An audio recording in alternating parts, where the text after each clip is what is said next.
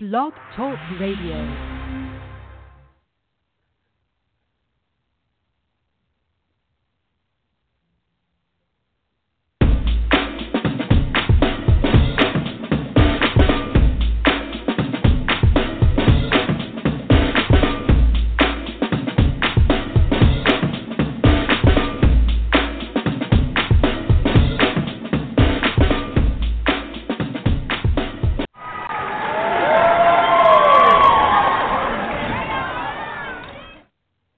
You're listening to Wine Talk with Stu the Wine Guru. And now, Stu the Wine Guru. Welcome to Wine Talk for today, Friday, March 2nd, 2018. It's 7 p.m. Eastern, and I'm your host, Stu the Wine Guru, coming to you live from my new studio in Boca Raton, Florida. As you know, I will take your calls anytime during the show at 215-383-5748, or tweet me your questions to @StuTheWineGuru, or go to my Instagram page @StuTheWineGuru and DM me your questions for me or my guest tonight. You can also go into our live chat room here on my show page, along with other wine enthusiasts, and ask me any questions you like.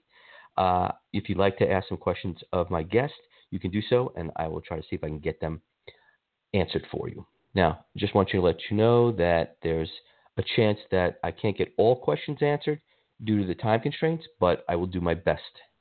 I want to thank you to all the listeners for supporting and getting the word out about the show, which is this year, by the way, enters its 9th year of broadcasting. Yeah. Welcome to all of you listening worldwide. I call that the power of the people meets the power of the internet. It just goes to prove that people of the world may not agree on everything, but when it comes to wine, we can all come together with our similar interests about it. If you want to find out more about me, you can go to Google and search Stu the Wine Guru. There you'll find the websites, videos, articles, shows, and where I'm currently traveling to in the world in pursuit of wine, food, and happiness. Legendary, masterful, award-winning, unsurpassed quality, unique vintners, a work of art in a bottle. Why am I saying all those things? These are just some of the words that describe the wine my guest produces and the wine company he works for. I'm speaking of Michael Silacci and Opus One Winery. Michael will join me shortly to discuss how he makes such incredible wine. Call in at 215-383-5748 and join in on the conversation. A quick update as to what events you can join me at in the upcoming months. April 7th at Meisner Amphitheater in Boca Raton, I'll be covering the 16th annual Boca Bacanal Wine and Food Festival. I've been to it, 5 years, 6 years going. It's always good, wine and good food. Go to the Boca Bacanal. I'll give you the address, bocabacanal.com. That's BOCABACCHANAL.com for more information and to buy your tickets.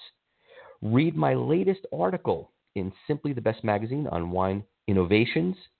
It's on newsstands now, Barnes & Noble, bookstores, or go to simplythebestmagazine.com. That's SIMPLYTHEBEST magazine.com to read the online version.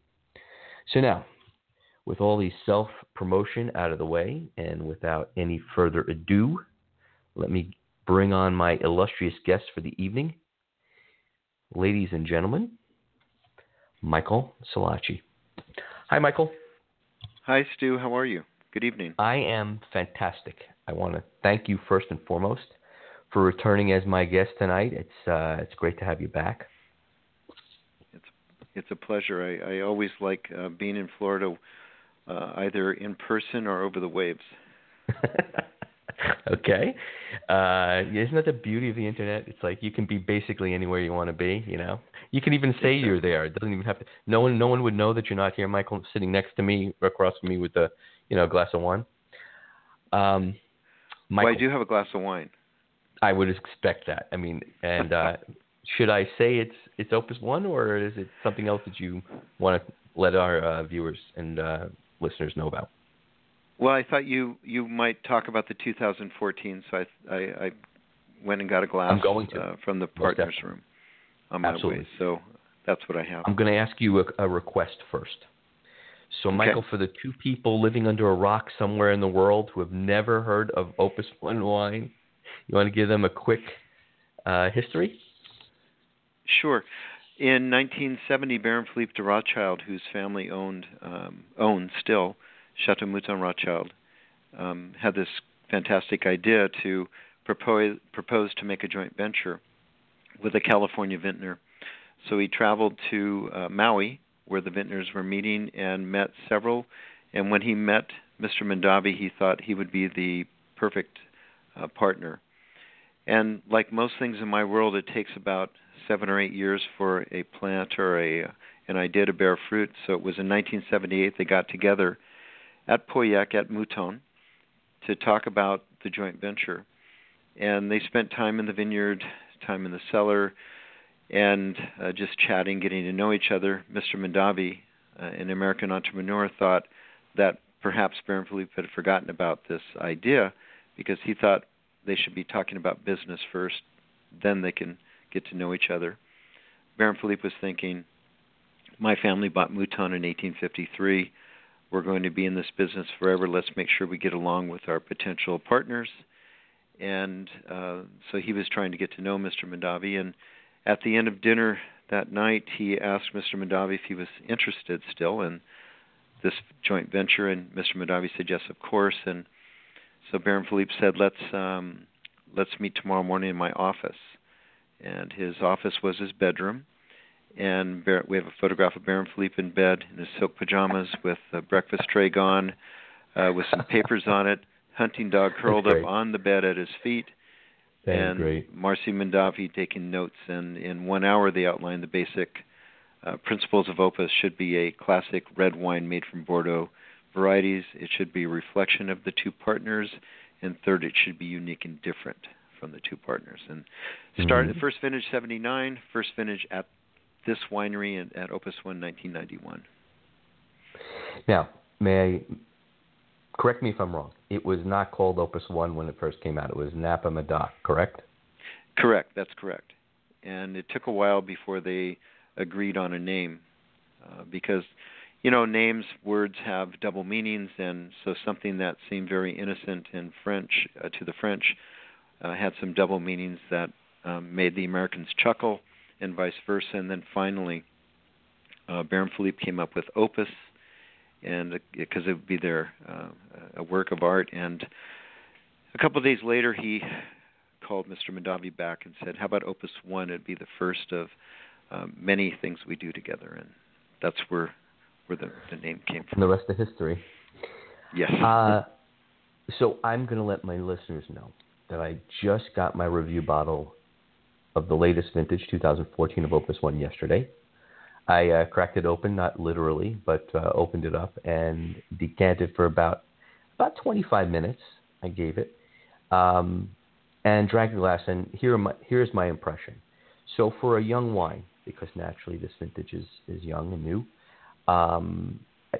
as all Opus One will do, it will age extremely gracefully over the next 20 to 30 years, like, a great French Bordeaux would. I found it to be very fragrant on the nose with, I had hints of cocoa, I had some cassis, I had some allspice, a little leather. And upon, drinking it and taking my first few sips, it was very smooth. The tannic structure was very, very low, very silky on the palate. I got dark fruit. I got, of course, the spice notes kind of followed through from the nose. Very consistent from the point of entry through the mid palate and the finish, as I think every Opus I've ever had was very nice and lingering and long. Definitely balanced fruit. Nothing was put off kilter in the tasting process. Nothing jumped out or was overbearing that I found on it. So that's kind of what I thought. I mean, I think I've always felt that we hold, as we should, Opus to a little higher standard, and I don't think in the ones, the vintages I've had, I've been lucky enough to have it. I can say starting back maybe '07. I mean, I know that's not, far back, but it has never disappointed. It's just drunk really, really well. So that's those are my notes for you. Let me let the listeners know who are new to this show how this works.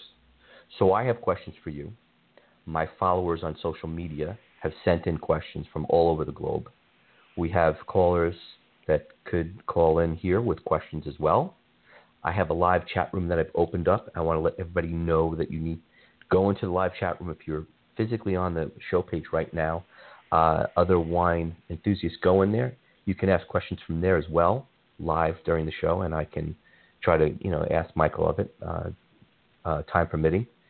And if you've never listened to this show before, this is live radio. Anything can happen. Michael has had no pre-interview questions given to him. Am I correct on that, sir? That's correct. That's the way I like it. Yeah, I feel like I'm doing it like a magic show. You've never met me before, right, sir? You've never seen this dollar that I had given to you earlier, right, sir? So he does not know what the questions are going to be or asked in advance. I have asked for questions from different followers all over social media. I've got questions of my own as well. So if you're listening and you've submitted a question and I don't get to it due to the time constraints, please understand. That's kind of what happens. So, Michael, hold on to your seat because in no particular order, here comes the questions. Okay. The first Instagram question I have is from Julia Satin, I believe I'm pronouncing that right, from Padova, Italy. And her question is, why did you become a winemaker? I'm sure you've got this a million times asked, but, she wants to know from Italy, so. Well, I didn't know what I wanted to be when I grew up, and I decided that I wouldn't go to university until I did. So I started traveling. I went to Hawaii for a weekend and stayed there camping on a beach in Maui for 2 months. Went on to Japan, through Asia, Southeast Asia, made my way across to France. And when I arrived in France, the only French I knew was Bon Voyage.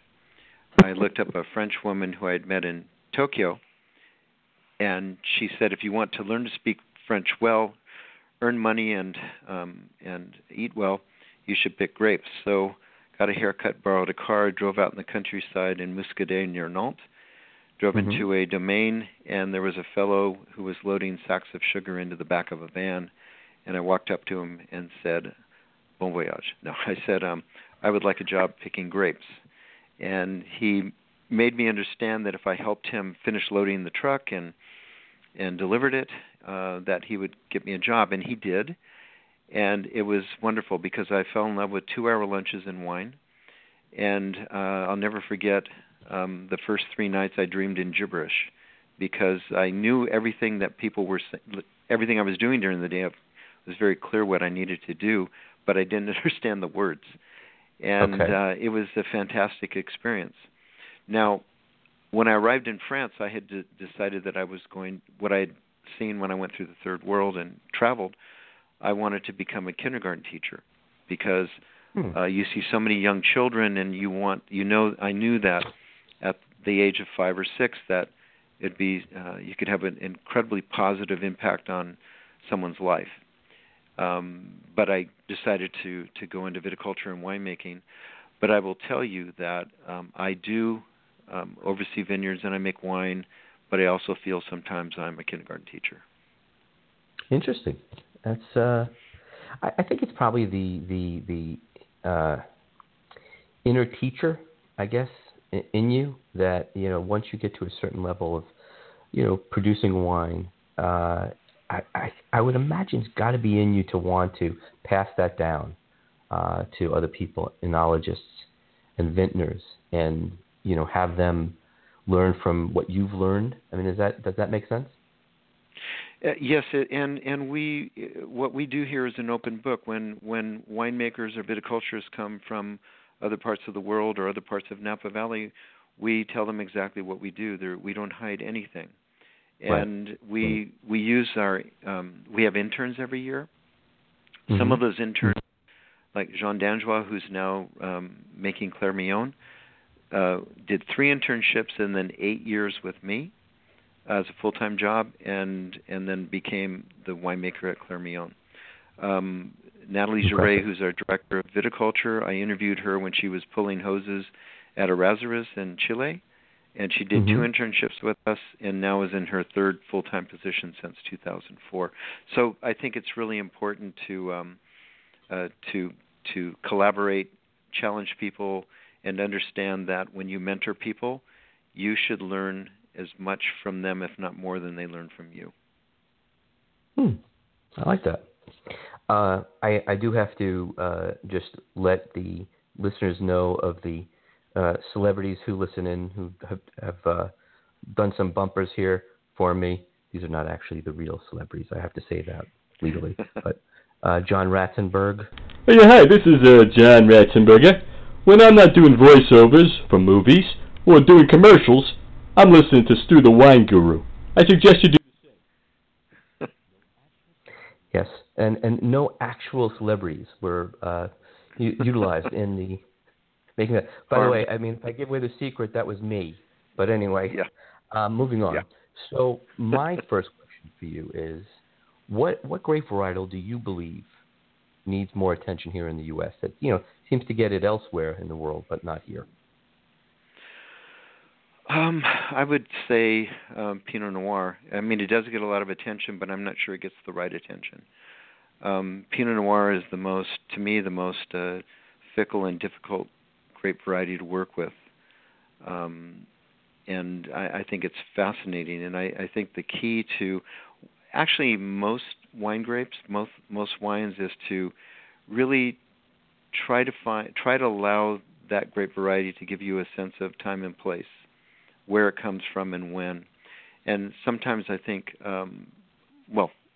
wines grapes are a little overripe and don't necessarily give you a sense of where they came from, but maybe the personality of the person who made them. So I think Pinot, and then I think Sauvignon Blanc is maybe not disappearing, but it's not as visible as I believe it once was, and I think that's just a beautiful wine grape.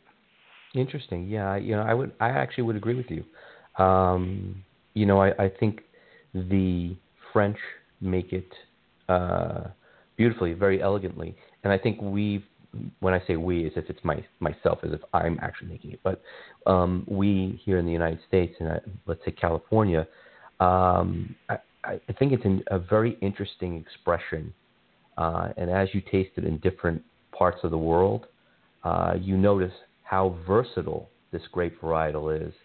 No matter where you plant it, it actually tastes completely different. Whereas I do notice, certain Pinots in Oregon, for obvious reasons, definitely have a Burgundian style to them and a Burgundian expression. And, so that's why I kind of find that the Sauvignon Blanc definitely is very versatile and needs to be, I think it definitely could use some more attention. The next question I have here is from Jeff Osborne out of Toronto, Canada. And his question is, Michael, at the early stages of a modern, he puts this in quotes, modern Napa, with the trend towards leaner, more balanced wines, do you have any intention to jump on board and adjust your approach or style of your wines? And that was Jeff Osborne from Toronto, Canada. Thank you for the question. Well, like I was speaking earlier, just a minute ago, about making wines that express time and place. Mm-hmm. I'm making wines that I think Robert Mondavi and Baron Philippe would have liked us to make here. And we have some just amazing vineyards to work with. We have 4 estate vineyards, 2 in Tokelon and 2 more on the Tokelon fan.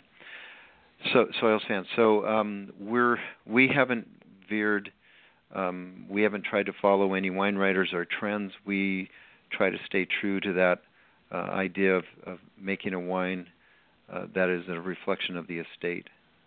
So, right. We will make a lean wine like in 2011, because 2011 was cool and a little wet, and we tend to pick a little earlier than most people. We're picking at the fresh fruit stage and a little into ripe fruit. Sometimes we pick a little early and we get some herbal notes, and sometimes we're bringing in certain blocks a little later, so we're getting some more blueberry, plum characters. But that would be a style that I think would be what Jeff was referring to as a leaner wine. But that's because it was 2011.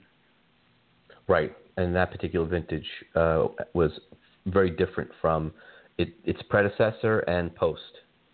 Yes, exactly. Which leads me into this next question, which is kind of interesting.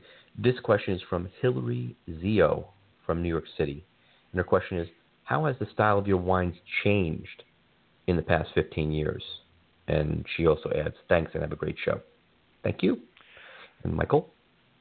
Yes, thank you for the question, Hillary. I believe that we've just refined this expression of our estate more and more, and really, it's really in pursuing balance from the way we plant the vines to the way we pick the vines, the harvest decisions that when we decide to harvest, and as we make the wine. And the idea is to make a wine that is approachable when it's released, because it's so well balanced, and it ages because our wines are all aged in 100% new French oak barrels, and you don't really get, Stu, when you described the 14, which is our current release, you didn't mention oak, and that's for a couple of reasons. Maybe your comment about cocoa and some allspice could be the reflection of the oak, but there's not oak is not masking the characters of the variety or the place. Part of that is the way we make the wines, pursuing balance, but the other is that we treat even our suppliers as members of our teams, and they are asked to make barrels that are like a pedestal upon which we put the wine. So they can't mask the wine; they support it. They add a nuance to the wine, and so I think that's definitely why we're able to continue to refine this. Yeah, and I guess it's a constant process. I mean, it probably just never stops. Once you find one thing that you like about a particular vintage, and every vintage is different naturally, you say, I'm sure you make notes, and it's like, okay, let's see how that can apply or may not apply to the next vintage. A good example, if yes. Sorry to interrupt you. No, absolutely. When I first came here, I tasted wine that was made by Lucy Ciano and Tim Mondavi from 79 to 84, and then Patrick Mondavi and Patrick Leone and Tim Mondavi from 85 to 90. Then 91, they were at this facility, and Genevieve Janssens was involved. She was the production manager. So there were three real phases of wine in my mind, and I kind of tasting across the three eras, I came up with a caricature of what I felt was classic Opus. In 2005, that vintage was, to me, classic Opus. Now, we didn't set out to make that style of wine. We set out to express the vintage and the place, and it happened to coincide with my idea of what classic Opus is. But in 2006, we didn't chase that. We made what we felt was right, the best expression of 6, and then on to 7 and 8, and so we're not chasing a style, and not even what we consider to be classic Opus. Well, we have a caller. I'm going to bring them on and ask them where they're calling from and who they are. Hi, caller. You're on with Michael Silacci from Opus 1. What is your name and where are you calling from? Hi, my name is Richard. I want to dip my balls in a glass of wine. Well, there you go. Live radio. Anything can happen. Sorry about that, Michael. That's okay. All right, so we'll move on to the next question. I love this. I love doing this. Let's go to... We could have had a pretty good conversation there. Should I brought him back on? Wait a minute. I'm sorry. Yeah, see if you come back. Really? And so what was that like? Maybe you want to elaborate a little bit more about that? Okay. The next question is from, let's see, well, the Wine Fella from London, England. And it says, which location that you visited in the world has the best wines? And I know that's going to be, that's not an easy question to answer. Boy, we could start off in Burgundy with some white Burgundies, and then we could, why not talk about the red Burgundies, and then let's go across the border to Switzerland, and there's some amazing wines coming off those very steep slopes above Geneva. And then while we're in Austria, there's some great Rieslings in Gruner's there, and then the Rieslings in Mosel. There are great wines everywhere. In South Africa, there's just wonderful wines everywhere. Japan. So I think I was thinking about this earlier today about scores on wines and the best wine in the world and all of that. It's just like a beauty. Who's the most beautiful or handsome person in the world? Right. It's relative, and we all have different perspectives on that. And it's changing because we evolve and we grow. But I love all types of wines. There are some that are disappointing because something happened, but all I think I find interesting unless there's a tremendous flaw. Right. So I don't mean to be wishy-washy or avoid the question, but I really don't have an answer. I kind of expected that, and that's, a lot of people have asked me that same question. So what's your favorite wine? What do you think is the best wine in the world? And, every region brings something to a particular varietal that is unique to itself, and then you appreciate that uniqueness. He called from England, I believe, didn't he? Wasn't that question from England? Yes, this question was from the Wine Fella. This is a social media from Instagram from London, England. Yes, the Wine Fella. Yes, because Stephen Spurrier, who was the Decanter Man of the Year, I think in 2017, he's been making sparkling wine in the south of England. And there's really, wonderful, exciting new wines are popping up everywhere. Yeah. So we have another caller. We'll take another. You want to take another shot at it? Yeah, let's go. Okay. I'm not shy. All right. Hi, caller. You're on with Michael Silacci, Opus 1. What is your name and where are you calling from? Hello? Yes. You're on with us. Here's the big question. Are you a fan of anal sex? Yes. I was expecting someone had to call in with that question, I'm assuming. Well, that's thanks for your call, and thanks for your call. Appreciate it. Have a good one. Would you let a woman... My gosh, right. Stu. Yes. You know what? Listen. Now, you told me that there'd be all kinds of questions. I didn't expect these personal questions. I exactly, and who would in reality, Michael? And who would exactly? Personal questions, yes, but not like that. So we'll move on. I have a question. Actually, this is something I've always wanted to know. Did you ever think of making a white wine equivalent of Opus 1, like a blend, of course, of different white wines? Yeah. Excuse me. Yes, I brought it up before, and we've had some really fun conversations around it. Really, the Opus is based on Mr. Mahdavi and Baron Philippe's vision of making one wine, and we have talked about making a white wine. I thought it'd be really cool to make a Beatles White Album wine. The label would be white and embossed, and you'd have to hold it at an angle to be able to read the name and see the silhouette. And it would be a Napa Valley white wine, and it would be a blend of Sauvignon Blanc as a base, and maybe Muscadel and some Semillon. There's a really wonderful vineyard nearby that has great Semillon, but alas, it's not something we're going to do. I thought it would be really great to have that for Opus 1 wine dinners, but we do focus on just making Opus won the red wine made from Bordeaux varieties. Right. Yeah, I would imagine I could have thought somewhere down the line that would have been something that would have come up. Someone would have said, "Hey, we're this good at doing red wine in Bordeaux style. Why don't we, take a crack at it? Let's just see what comes up, And that actually sounds what you had just mentioned, like a great marketing idea. I think it would have gone over really, really well. I'm just putting my 2 cents in for it's down the road,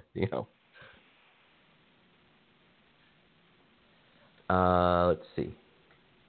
So the next question here is from Katerina Anderson of Florence, Italy, and it says, which has been the biggest challenge as well as the biggest reward in working with producing Opus One?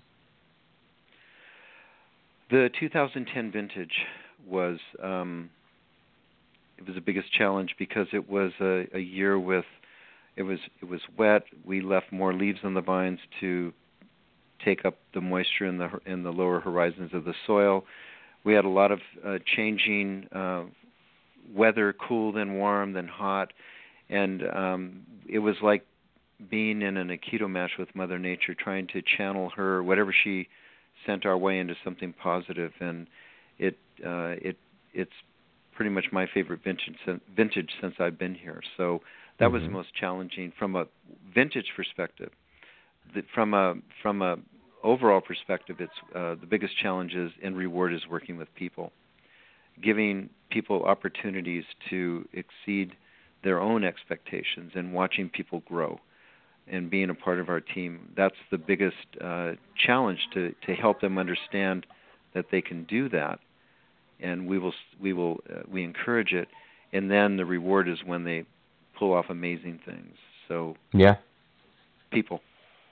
That's great. The next is from Simon McMillan from New South Wales, Australia, and he says, is there a wine destination on your bucket list that you haven't visited yet? Yes, Uruguay. I'd like to go there. Is there a reason? In Peru, timing or? In Peru, yeah. Philippe Delouin, who is the winemaker at Mouton, spent the first few years of his career in Peru, and I think it'd be a beautiful place to visit and to see what actually they're doing with grapevines and wine. Interesting. Okay, let's move on here. So we've got the next question is from. Actually, this is one I'd like to ask you. When you're not drinking California wines, what is your go-to wine? Champagne. Okay. I love champagne. Any particular? Or I'm not. You don't have to. There's so many. I love Krug is really a beautiful champagne with some barrel fermentation, so it has different dimensions. Pierre Peters, Rodolphe Pierre Peters is making fantastic wines. Jean-Baptiste Le Caillon at Roederer is making a beautiful, beautiful wines. There's so many great champagnes. Right. And Premier Cru. I mean, you're not just Grand Cru, correct? Yeah, Premier Cru, non-vintage. Yes. Yeah. Okay. Oh, there's one we discovered recently. Is the Bielcart Extra Brut. Oh, I love that. And the only place I could find it is in Whole Foods in Napa. It's just such a beautiful wine. Yes, absolutely. I have a question that I would like to know. Do you think people in the United States under-decant or over-decant their wines? And that's something that I've debated with people before. I'd say in general they over-decant. I like to, when we have a glass of wine or open a bottle of wine, I like to have if it's a young wine. Now, an older wine, it should be decanted if you suspect there's some deposit. But short of that, young wines, I like the server just to kind of hold it up a little bit higher from the top of the glass and kind of splash it in, give it a little air that way. I like to watch the wine open up and evolve in the glass. Yeah. I actually agree on that. I mean, I do like decanting and using a decanter and all, but there's something to me. I've always said this, and this is you've heard me a million times say this. Anyone that's met me or on the radio. So wine being alive, the beauty of it is that you open it up and you pour it into the glass and you sip on it, and it tastes one way, and you wait 20 minutes, 25 minutes, tastes completely different, and then let's say you pair that with food, again, completely different. And some of the wines like, Diamond Creek that you may need to decant or open up for like 24 hours before you drink it. It's just interesting that it evolves the way it evolves. And that's why I like it per se, evolving in the glass as opposed to, decanting it particularly in a decanter, because you get to experience the different evolutions of the wine, the different tastes at different points, and during your conversation or at a party or whatever it may be, it's like, oh, doesn't this taste? Can you believe what this tastes like from half an hour ago? I mean, it's just totally different, So that's just something that I've noticed that I appreciate, and kind of adding to your point. There's have you made any changes? You're good. There's another fun thing about decanting. Sometimes people, you can tell they really want to experience. It's part of the ambience or the experience to do that. But one thing that's kind of fun to do is to pour a glass of wine and then decant the other half of the bottle, so that people can actually learn. Should this wine have been decanted or not? And everyone has their own opinion on that. That's a way to teach people why you should or should not decant in a given case. Right. So I have a question here from, let's see. Is this from? Yeah, okay. So this is from Lionel Tonnereau of Bordeaux, France. He asks, what satisfies you more in your work life? People's reactions in their eyes tasting your wine, scores, or the ability to leave a legacy behind? It's a pretty interesting question. That's a great question. I would have to go with how the look in people's eyes when they taste it, and that's also true of when you are working with people and they're learning new things. I remember we had these two young interns in 2003 who were walking through the vineyard, assessing vines, and we gave them criteria. We gave them stages to look for, and they ended up actually two people assessing almost 270,000 grapevines. Now they had been to school, were studying, they hadn't finished yet, they didn't have a lot of experience, but when they were done 8 weeks after they began with this vine assessment, looking in their eyes, two young women it was like looking in the eyes of two wise old women from a viticultural perspective. They really understood what viticulture from a different, from anything they'd ever learned in a book. Those, so what his question about looking in somebody's eyes, whether it's in an example like that, where people really, oh, voila, or they learned something, or there's a revelation, or tasting a wine that really moves them. Right. Kind of like you were saying, kind of like an aha moment where you go, okay, that's what this is all about. This is why I'm doing what I'm doing.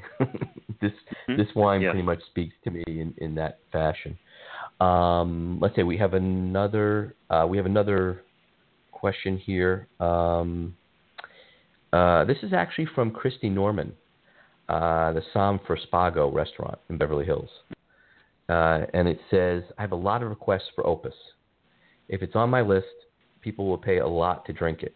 What vintages in the last decade are, for you, more approachable now?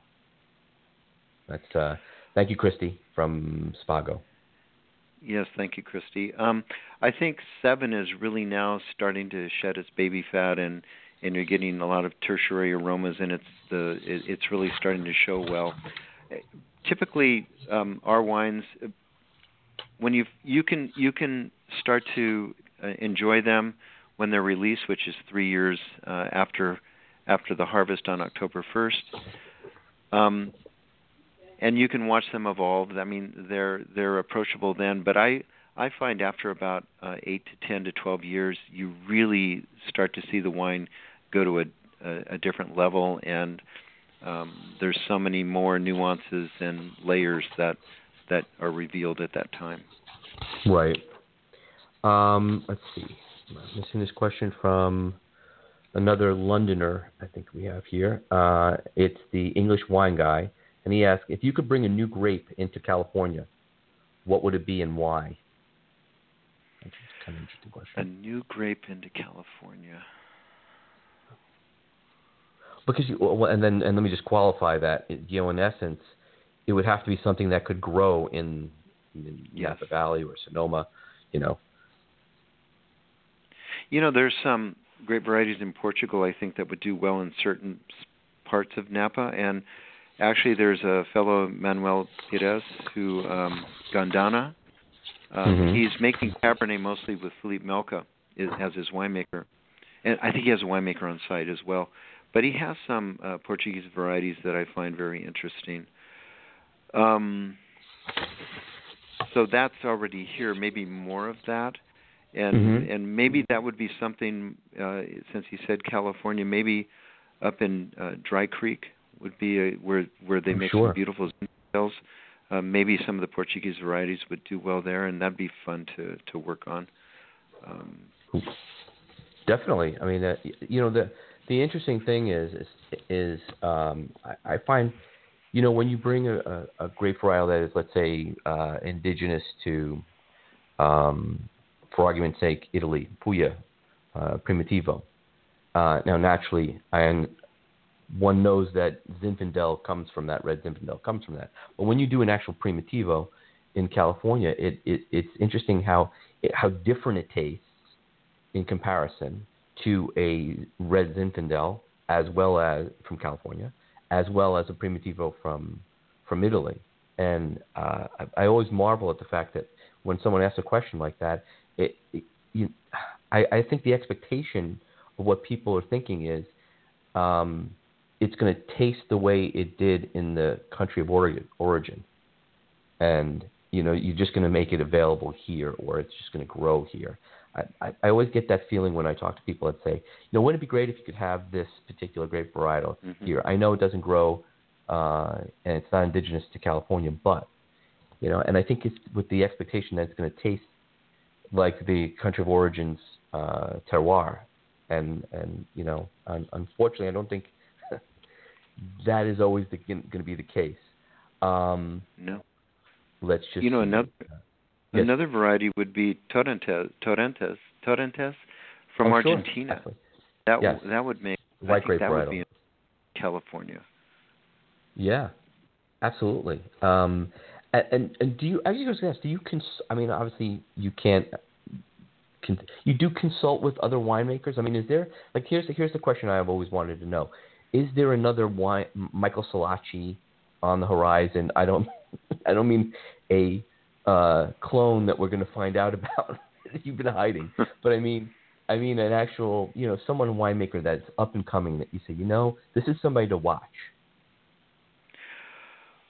Boy, there's a lot of young people in Napa and in France, and actually in South Africa that I think are great already. And it's to think of somebody who's coming out of the blocks who's not making wines, that's a little bit more difficult. We had an intern here named Meredith McGough, who she worked with us several different times and worked in Oregon, worked in New Zealand and Australia. I think she has tremendous potential, and she's still doing internships not internships, but she's still doing different things, but hasn't had full control over winemaking and viticulture yet. But I think when she does, she's going to do a great job. She was most recently a enologist at Screaming Eagle. But there's someone, Jean Dangerois, who I always knew would be, he was just waiting to bust through, and now he's at Clairemont doing amazing things. So yeah, I love that wine, by the way. I have to tell you, Clairemont is, for me, spectacular French wine. I agree. So this one is from Wines of Nestle of Nova Scotia, Canada. And their question is, have you made any changes in Opus 1 in viticulture management and or in winemaking in the last years to adapt to the changes in the weather of California? Yes, we started actually in 2001 when I arrived to increase the interval between irrigations and give more water at one time, at one irrigation. And the idea was to let the vines stress a little bit, and then give them a good dose of water that would then lure the roots down into the deeper horizon, deeper layers of the soil, so that they would eventually become more self-sufficient. And we don't fertilize, so that irrigation techniques worked. We were actually dry farming in 2007 and 8, but it was too difficult to maintain that. It was too hard on the vine, so we go back to very timely irrigations. And we're giving, the first year I was here, we reduced water use, the amount of water we gave to the vines by 45%. So that's been something we've been working on. We hedge a little bit earlier, right during flowering, to encourage the lateral shoots to grow, so that we can keep some of the ones along in the cluster zone to act as little sun umbrellas to protect the fruit from direct sunlight. We give water to the plants unless right now we're getting rain, and bud break's going to be in a couple of weeks. But if it hadn't rained, we would put some water in the soil to release nitrogen from the soil, make it available to the plants. We don't fertilize. Right. We pick at night. We pick from 3 a.m. till 9 o'clock in the morning to avoid shrinkage or dehydration of the fruit, which would increase the sugar concentration and finally the alcohol concentration. Right. So we're constantly adapting. We isolated wild yeast from each of our 4 estate vineyards so that we could have a further expression of place. I think we're using maybe the only native California yeast in winemaking that exists through that program. Really? We call it the squirrel because we isolated it off of an oak tree, a sappy part of an oak tree, with a piece of Scotch tape. And grew it up, tested it, and we call it the squirrel because it came from an oak tree. But right. Was that accidental? No, it was purposeful. Okay, yeah. We had 2 interns I said, go see if you can find, they knew when the project started, we were looking to isolate wild yeast from our vineyards, and they took it to the boundaries of the vineyard. We started out with, the first time, 50, and narrowed it down to 6, and then to 3. And then so we called the one pure wild yeast, we call the wolf. And then we have a coyote. That's a yeast that has some components, allele, similar to a commercial yeast from the Rhone.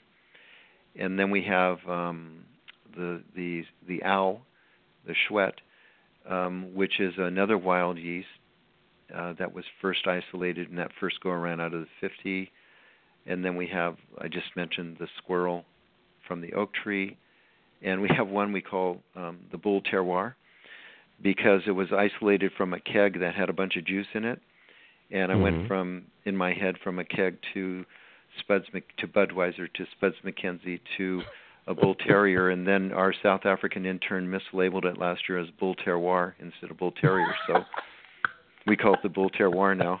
So that's great. Yeah, there's lots of things we've been doing to try to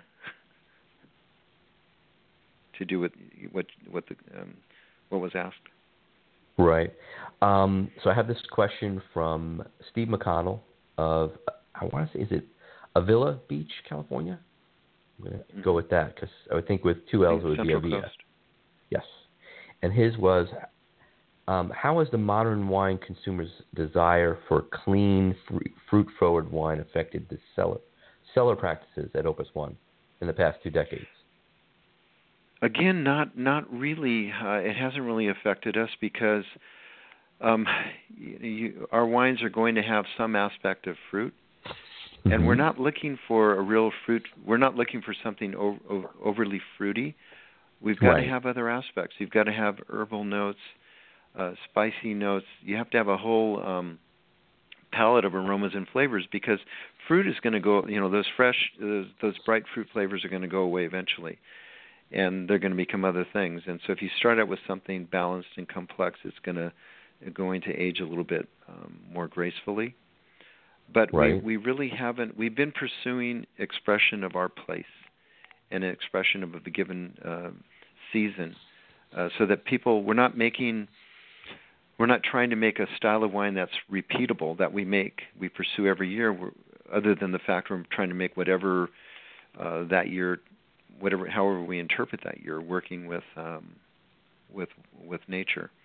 So that doesn't influence us too much. The other thing to keep in mind is that we export 52% of our wine outside the United States, and in 100 different countries. So we can't make something that's geared towards a specific critic or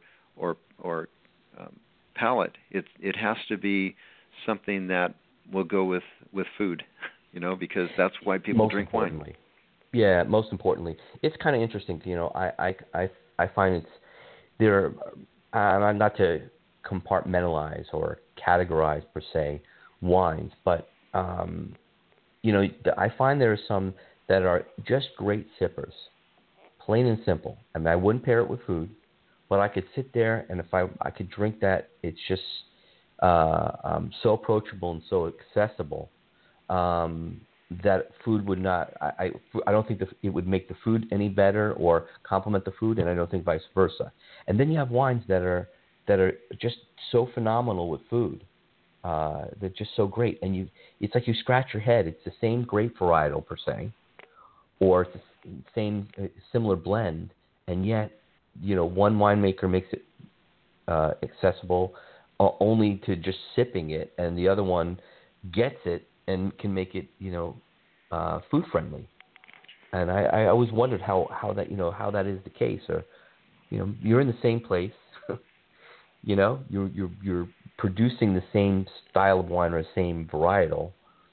How is it that within the same basic price point too? It's not like we're talking about a $10 wine versus a $100 wine. I just never understood how one person could be that far off as far as doing that, because and want it to only be, let's say, this is something that you just sit and sip and enjoy. As you just mentioned, about food. Some people, some winemakers don't want to leave any fingerprints on the glass or footprints in the vineyard. Others, leave ruts and smudges all over the glass. So it's just, do you want to allow the place to? Because if you think about it, most places, in Europe, in Bordeaux, in Burgundy, these are wineries and vineyards that have been producing wines for hundreds of years. If you step back and you look at a 100 or 200 year timeline, you're not going to notice the 20 or 30 or 40 years that one person was there. And so the idea is what's more important, the human or the place? Right. And I think it's the place. We have a responsibility to, first of all, make wines that tell you where and when they came from, and we also have a responsibility to leave that land in better condition and shape than we found it. We're stewards, so I think that's important. Yeah, absolutely. No, good. I didn't want to stop you before you were going to say anything else as well. No, and then I just think that when the people are trying to, and I'm not talking about minimalist winemaking where you're not helping the wine at all or not doing anything. I'm talking about being a part of terroir, the human part of terroir that holds all those elements together. And those are the wines that are going to be more likely, I assume, to go with food either of that region or of many places. Right. So the last question I have here is from Kate Truscott from Johannesburg, South Africa, and she asks, so what factors in the wine production process drives up the final price of Opus One? That's a tough question. With most artwork or wines or restaurants or whatever, it's going to be a supply versus demand thing. Right. And I know if we looked at just our production, I think maybe that's what she's getting at. What do we do that drives up the price? I would say the most important thing would be the attention to detail we spend and the focus we have. So, we have teams of people that are really looking at different aspects of making wine. Some people are very good at racking the wines very cleanly. Others are very good at draining and pressing, and putting the right people in each of those positions to be successful, and giving them all the tools they need to be successful. I think the support we give to people and the support we give to the wines probably are what drives our production costs up the most. Well, and I guess in the way of saying it as well is the attention to detail from the vine to the bottle, everything in between, and every step of the process.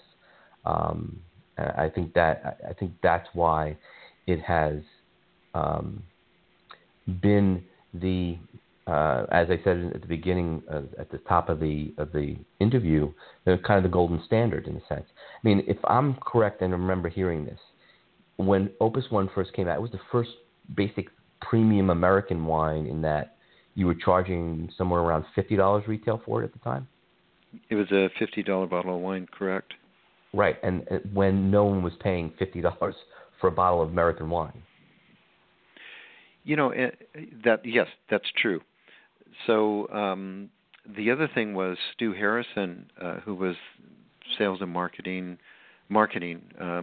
came up with the idea of the wine by the glass, and so you could taste a glass of Opus. I don't remember how much it was, $20 or whatever, but there was a little carafe and 2 glasses of etched glasses, and you got the glasses and you got to taste this wine. So making it was still expensive, but making it accessible to people so they could see what it was all about.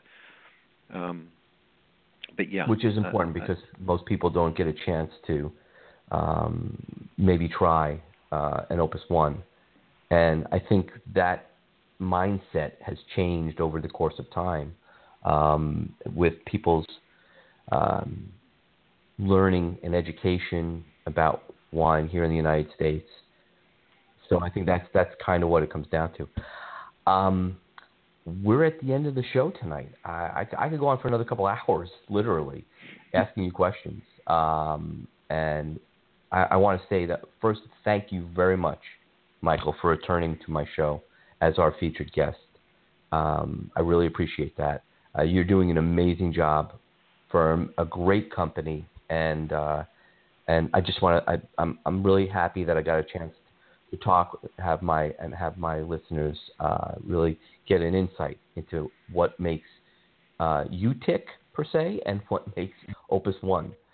So thank you very much for that. I really appreciate it.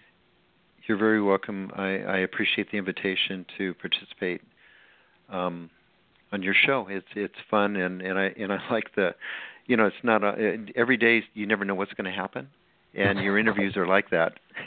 Exactly. You don't know. So, which is good. I'm glad that good reflection of life. Can I just say I'm glad you took it that way, and not the possible way someone who might have been in your shoes, who could have been extremely insulted. Like, what kind of show is this? Jane, get me off this thing. So I want to say continued success to you and Opus One, and I want to thank you again for coming on. Appreciate it. Same to you, Steve. Stu, thank you. Thank you again. Take care. Take care. Bye-bye. Bye. So that was Michael Silacci of Opus One. That's the show for tonight. I want to thank everyone who's listening in, who gave me questions via Instagram.